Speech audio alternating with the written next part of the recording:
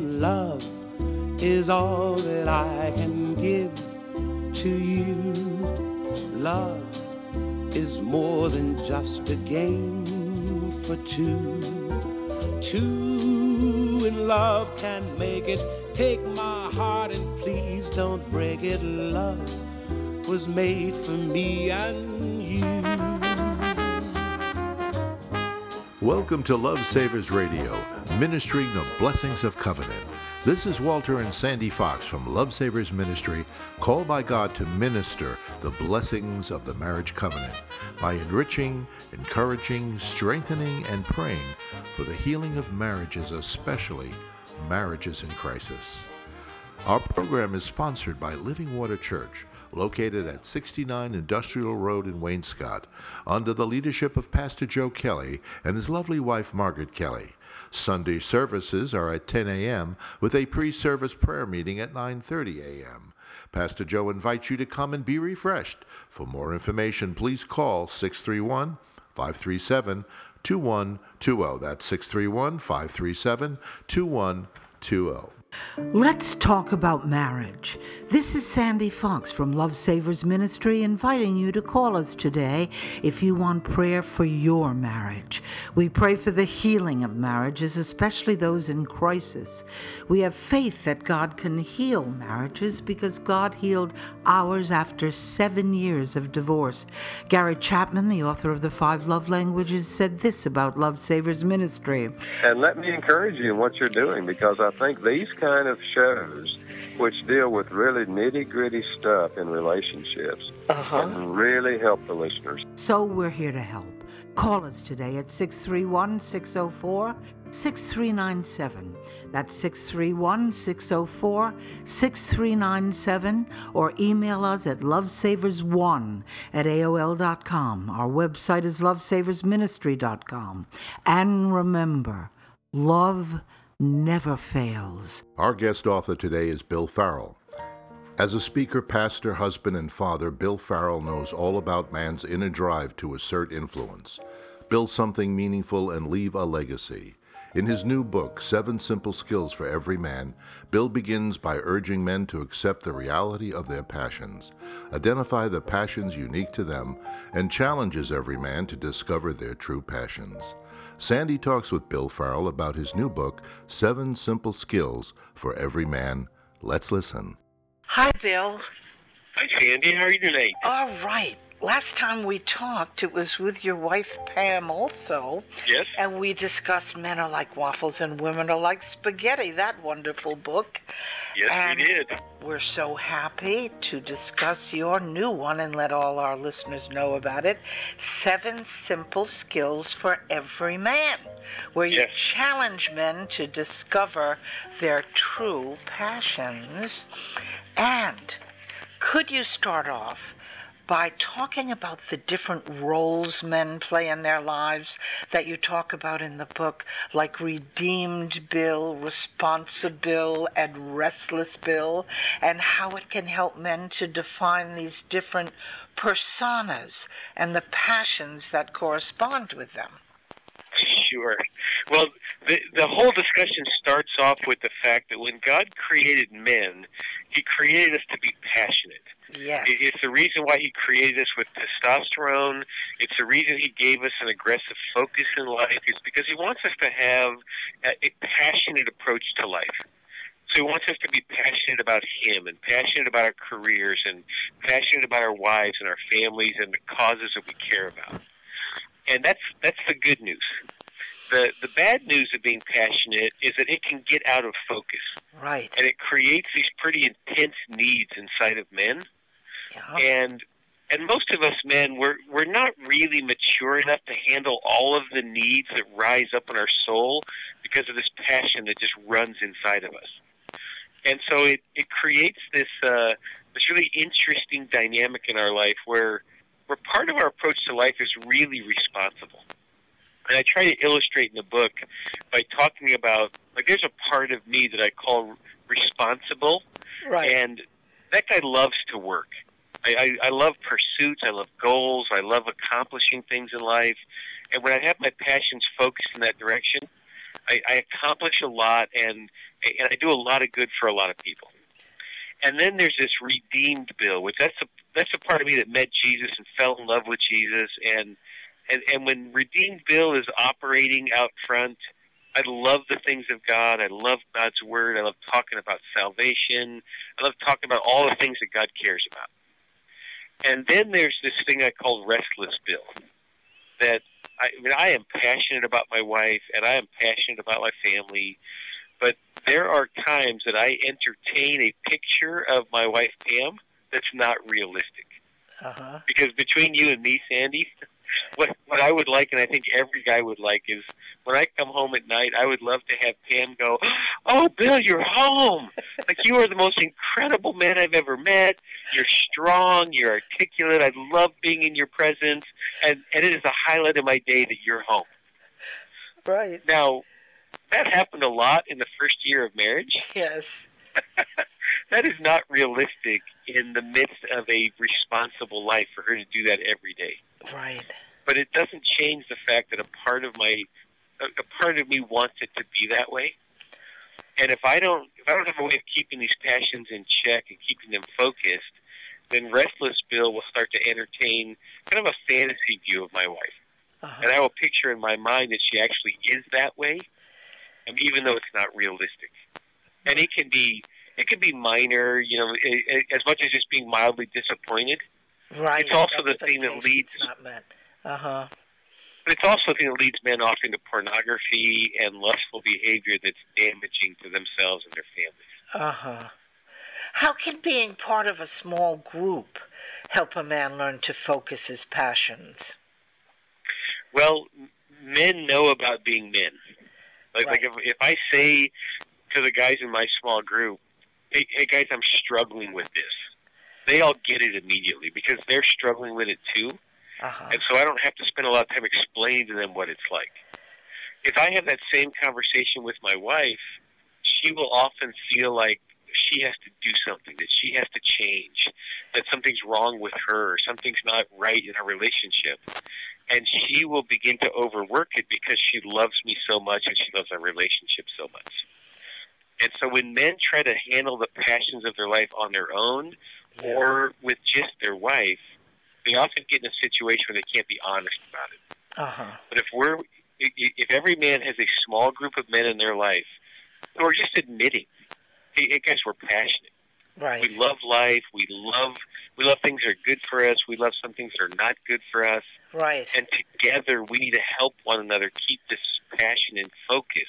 Right. So that it does the good it was intended to do. And with other men, you bring things out into the light, as you say, they understand, so you aren't keeping it in darkness where the devil can have a good time playing with it. So, that's exactly right. Right. Like when men talk about the struggle they have with anger, they get it. Yeah. Because they know that it comes from this passionate approach to life, and we can help monitor it in each other's lives. But often that same discussion can be intimidating to women because they're hoping that anger doesn't get expressed towards them. Right. And so it's very strategic. It's kind of like I like to view this passion men have. It's like a strong engine in a vehicle, like in a race car. And anybody who drives a race car has a pit crew that helps keep the car in shape. Yeah. And I that's saw what them at the Indy 500. We used to go every year and say, start your engines. That's right. Right. And a men's small group is more like a pit crew at the Indy 500 than it is like a circle of people having coffee. Because what men are trying to do is harness the power that God put in them so that they stay on the track and they win the race rather than crashing and being a big spectacle because their car came apart. Yes. And we all know stories of men who didn't keep it in check, and their lives are a big wreck. Yes. What does it mean to pray like a man? Why is it so important to know how to pray? Well, I think there's two reasons, Sandy. First of all, the Bible calls men to pray. So it's one of those things that as God works in our life, we should expect that men are going to develop the ability to pray because it's something that God wants us to do. And second, men were put in their social circles and in their families to have influence over people in their life. And nothing is more influential to the heart than someone that prays for you. So if a man wants to maximize his influence in his family, he needs to learn how to effectively pray out loud and to pray for his family and pray over his family. But I find that a lot of men, they just lack confidence in this area. That so many men think, well, I don't pray like my pastor, so it's not good enough. Or I'm not real good with words, and so I'd rather just be silent rather than pray out loud. There's so many devotionals that can really help you with prayer starters, right? Absolutely. Yeah. And in one sense, it just takes practice. Yeah. But in another sense, we have to get our confidence level up. Yeah. So the two things that I've done in the book to help men is, first of all, men get very self-conscious about prayer. Because when they pray, they don't think they sound good enough. So what I encourage men to do on a regular basis is say, instead of trying to figure this out on your own, just take a few moments and say, God, you go first. And after you pray that, just assume that anything that comes to mind is something that God wants to talk to you about. And what I find what most men do is when they stop and they're silent, they get a mixture of good thoughts and bad thoughts that hit them. And so what happens, and what does it look like when you listen to God while praying, and what if the thoughts that come into your mind are negative? Well, the negative thoughts, we have to assume those are things that God's bringing up with us. Uh-huh. And again, I liken this to being a dad myself. Like, if my boys were to come and talk to me, any one of them, I would love the opportunity to talk to them. And if they had a subject that they wanted to bring up to me, and I knew there was something in their life that was holding them back, I would say to them, hey, before we get to the topic you want to bring up, can we talk about this attitude that you've been struggling with, or this bad habit that you have, or the way you treated this person is hindering you from being able to succeed? Can we talk about that first? And if I can figure that out as a dad, God's way smarter than I am. And so I believe anytime we go to prayer, there are issues God wants to bring up with us because he knows they're holding us back. And so if we give him the opportunity, he puts the thoughts in our head. You're struggling with lust. You've been angry with your wife. You're thinking about cheating your boss at work. And we tend to see those as a spiritual assault, like we're afraid that Satan's trying to mess up our prayer life. Yeah. And so we never talk to God about those things. And when you allow those thoughts to be prayer requests, now you're putting God in charge of your prayer life. All right. And anytime God's in charge of something, it goes pretty well. And so what happens is men who will do this, they'll get flooded with thoughts, but as they turn those into prayer requests and talk to God about them, after a few minutes, everything goes quiet. And that's God saying to you, okay, now it's your turn. Anything you want to bring up, go ahead. And men who get in the habit of doing that, they develop pretty strong confidence in being able to pray because they're seeing success in their prayer life. Yes. You started a tradition, I loved reading about this in your book, of praying a blessing over your children on Thanksgiving Day. Yes. And how did those prayers affect your sons? Well, let me just tell you a quick story because we did this last year with our family, and we had, my oldest son was there with his wife, and my middle son, he and his wife had been married just over a year. And this was her second Thanksgiving with us. So this is the second time that we said the blessing over her. And what she said to us is, you know what, it's weird when you do this, but not for a bad reason. It's weird because you're saying good things over me, and I'm not used to it. Oh. And what we saw with our boys growing up is they knew every year we were going to stand over them, and we were going to say the good things that we saw going on in their life. And we were going to pray for God's blessing on them for the year ahead. And so, of course, as teenagers, they kind of rebelled against it, but at the same time, they wanted us to do it.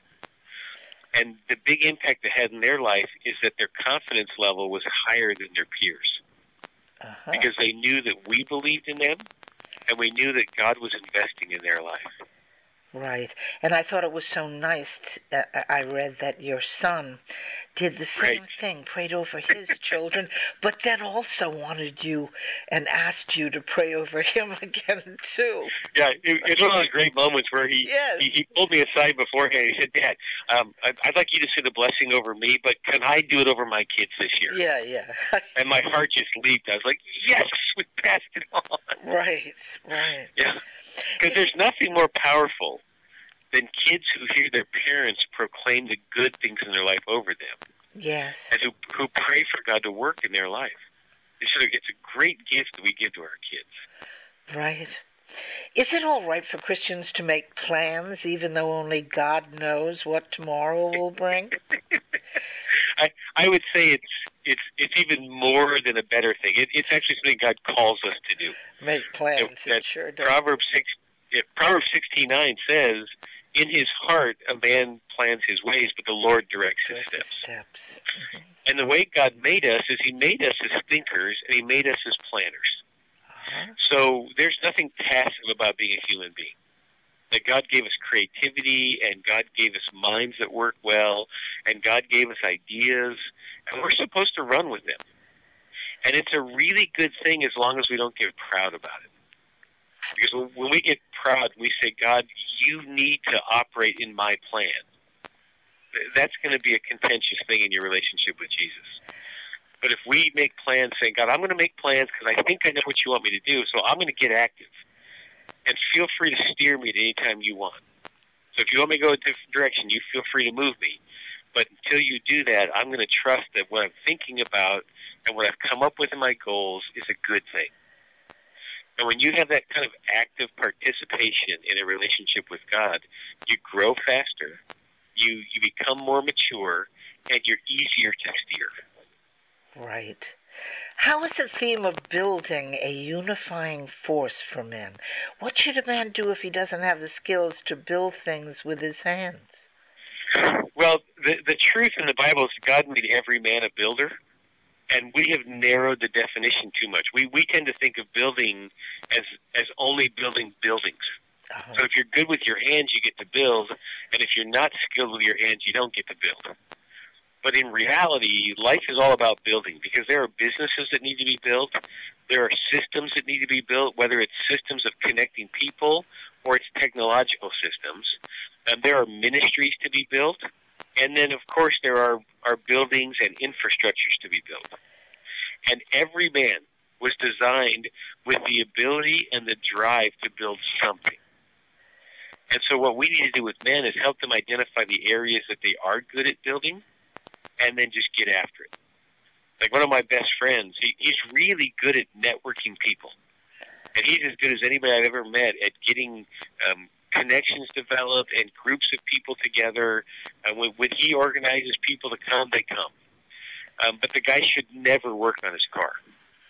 Because if he picks up a wrench, he's going to break something on his vehicle. And so we want that guy building systems of relationships. Right. And leaving the cars to other people. Right. Why is it so important for men to realize that there are different mindsets for different ages? Well, the reality of life is every year we get a little bit older. Yeah. And the way God has developed life is that every decade of life we have a different focus in our life. So a young man who's in his 20s is going to be idealistic. You get around somebody in their 20s, and they think big, and they say things like, God can do anything, and God is incredible, and God can work miracles, and all we have to do is trust Him, and we can make this happen. And what God is doing in a man's life in his 20s is He's developing a baseline of faith. Because we know without faith it's impossible to please God. Right. And so He wants men to develop the sense that God can do it, and regardless of the obstacles, it can be done. And we have a habit of telling 20-year-olds, "You're being too idealistic. You're just like you're being fascinating rather than realistic."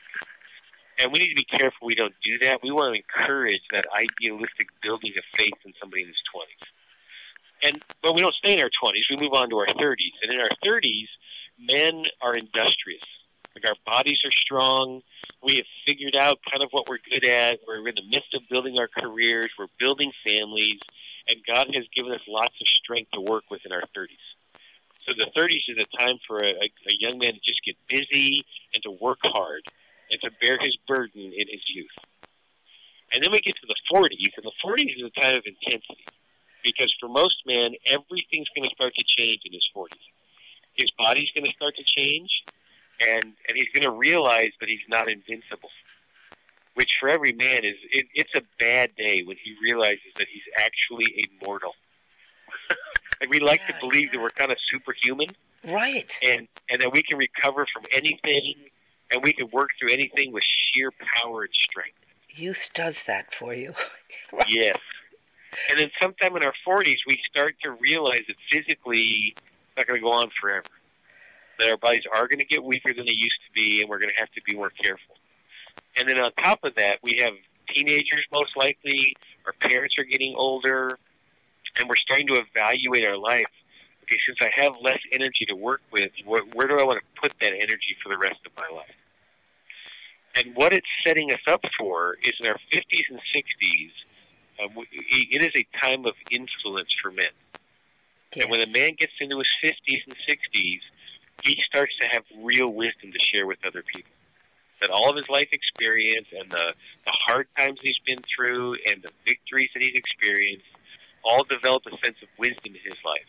That is so And now true. people want to know what he has to say. And a lot of men get scared by it because they don't know if they want to be that responsible. Uh-huh. They don't know that they want people to really be watching them. They don't know that they really want people to rely on their advice. And so men who are ready for that time of influence, it's one of the greatest times of life. Men who are not ready for it often get scared and sabotage their lives. And we've all heard about the midlife crisis. Right. The primary Tell us reason about that. Right. Why is it different today than it was for men 100 or even 50 years ago? And what can men do to make the transition smoother? Well, the primary reason why it's different is we're living longer. Uh-huh. Like if you walk through a cemetery, say in Boston or some other part of the Northeast, and you look at the tombstones, you realize a lot of those guys were passing away in their mid-40s or early 50s. Right. And today, most of them expect to live up to be 80. Yeah. And so the fact that we're living longer has added a whole other dynamic to life. And a lot of men just aren't prepared for it. So the way that we can transition into it is, first of all, it starts with our mindset. We've got to start getting the message out that at the end of your 40s, you transition from being highly productive to being highly influential. The second thing we need to do is we need to start encouraging small groups of men who can say, hey, man, you can do this. Because a lot of men get afraid of it, and rather than embracing the fact that I'm now going to be influential, they often quit their jobs, they quit their families, they get involved in ridiculous activities so that nobody else depends on them because of the bad decisions that they've made. Uh-huh. And we need to band together and say, no, you can do this. And then in our churches, we can encourage younger men to ask questions of older men. Because if an older man has to go seek out a younger man, sometimes it's really hard for him to do because he doesn't know if that younger man wants to hear what he has to say. Right. If the younger man says, hey, could you tell me about what life was like when you were my age? Can you tell me what's helped your marriage work all these years?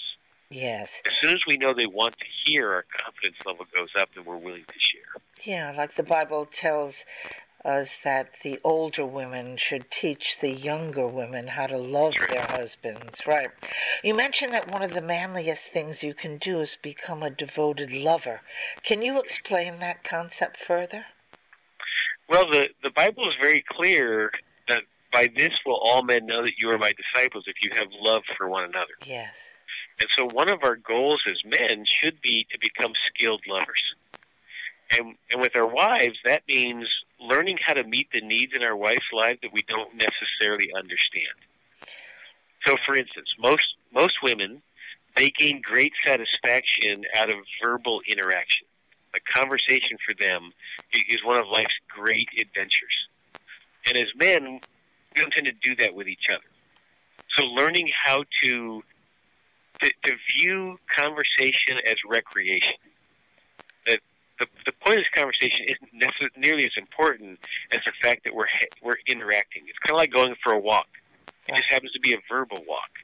And if men will learn how to do that, and if men will learn the power of compliments, like it's been proven that every healthy marriage has 5 positive statements for every 1 negative. So if men just embrace that and say, I'm going to make sure I compliment my wife 5 times more than I ever criticize her, that relationship will start to flourish. Right. And when it comes to our kids, if we become students of our kids and we look, what is my child strong in? Where has God gifted my child? And what can I do to help enhance this giftedness in his or her life? Men who do that become extremely valuable in the life of their kids. And men bring things to their kids' lives that only they can bring, just like mom brings things into life that only mom can bring. Yes. Like it's very interesting that a recent study has shown that men who like kind of roughhouse with their kids, like you know that thing that us men do, that we walk into a room and suddenly the intensity level climbs. You know, the volume level goes up, the activity level goes up. Often when we put the kids to bed, rather than everything calming down, there's like circus music coming from the bedroom, and everybody's playing and jumping and having a great time. Well, it turns out that kids who have a man in their life who does that, later on in life, they self-regulate better. So they regulate their emotions better, and they regulate their time better.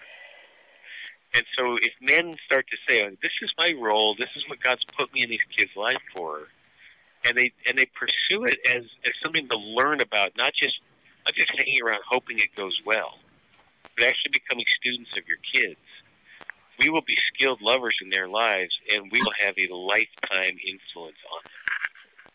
Which is so good. What advice, I have to leave you now, but what advice could you give us as we leave you? Do you have for men who are ready to give up on their marriages? What would you say? Well, first of all, thanks for asking, because it's so common. And what I would say to men who are thinking about giving up on their marriage is that your marriage is one breakthrough away from being a great relationship. Amen. Because marriage is different than every other relationship on earth. The other relationships, they take time to deteriorate, they take time to rebuild. But marriage is a picture of the gospel.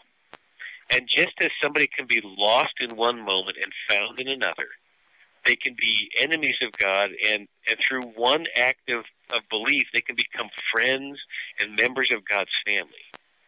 Marriage is a reflection of all that. So a couple can go from being in distress to being in love very quickly. And they can go from being at odds with one another to being partners with one another through one breakthrough of it that establishes trust between the two of them. And so as men, I would say, keep doing the things that have been proven to reach a woman's heart, and trust God that the breakthrough moment will happen and your relationship will be transformed. My experience is that most men give up just a little too soon. Because right before the breakthrough happens, there tends to be a lot of turmoil. And we see that as trouble rather than, wow, this thing's about to break through and become the marriage I was hoping to have. Yes. Well, thank you so much, Bill, for another great book that will help us in our marriages. And please say hi to Pam, and I will just say goodbye and God bless for now. Thank you, Sandy. Keep it simple. Okay, Bill, that's right. Simple skills will get us there. Okay, bye-bye. Is all that I can give to you. Love is more than just a game for two. Two in love can't make it. Take my heart and please don't break it. Love was made for me and you. Love was made for me and you. Love was made for me and you.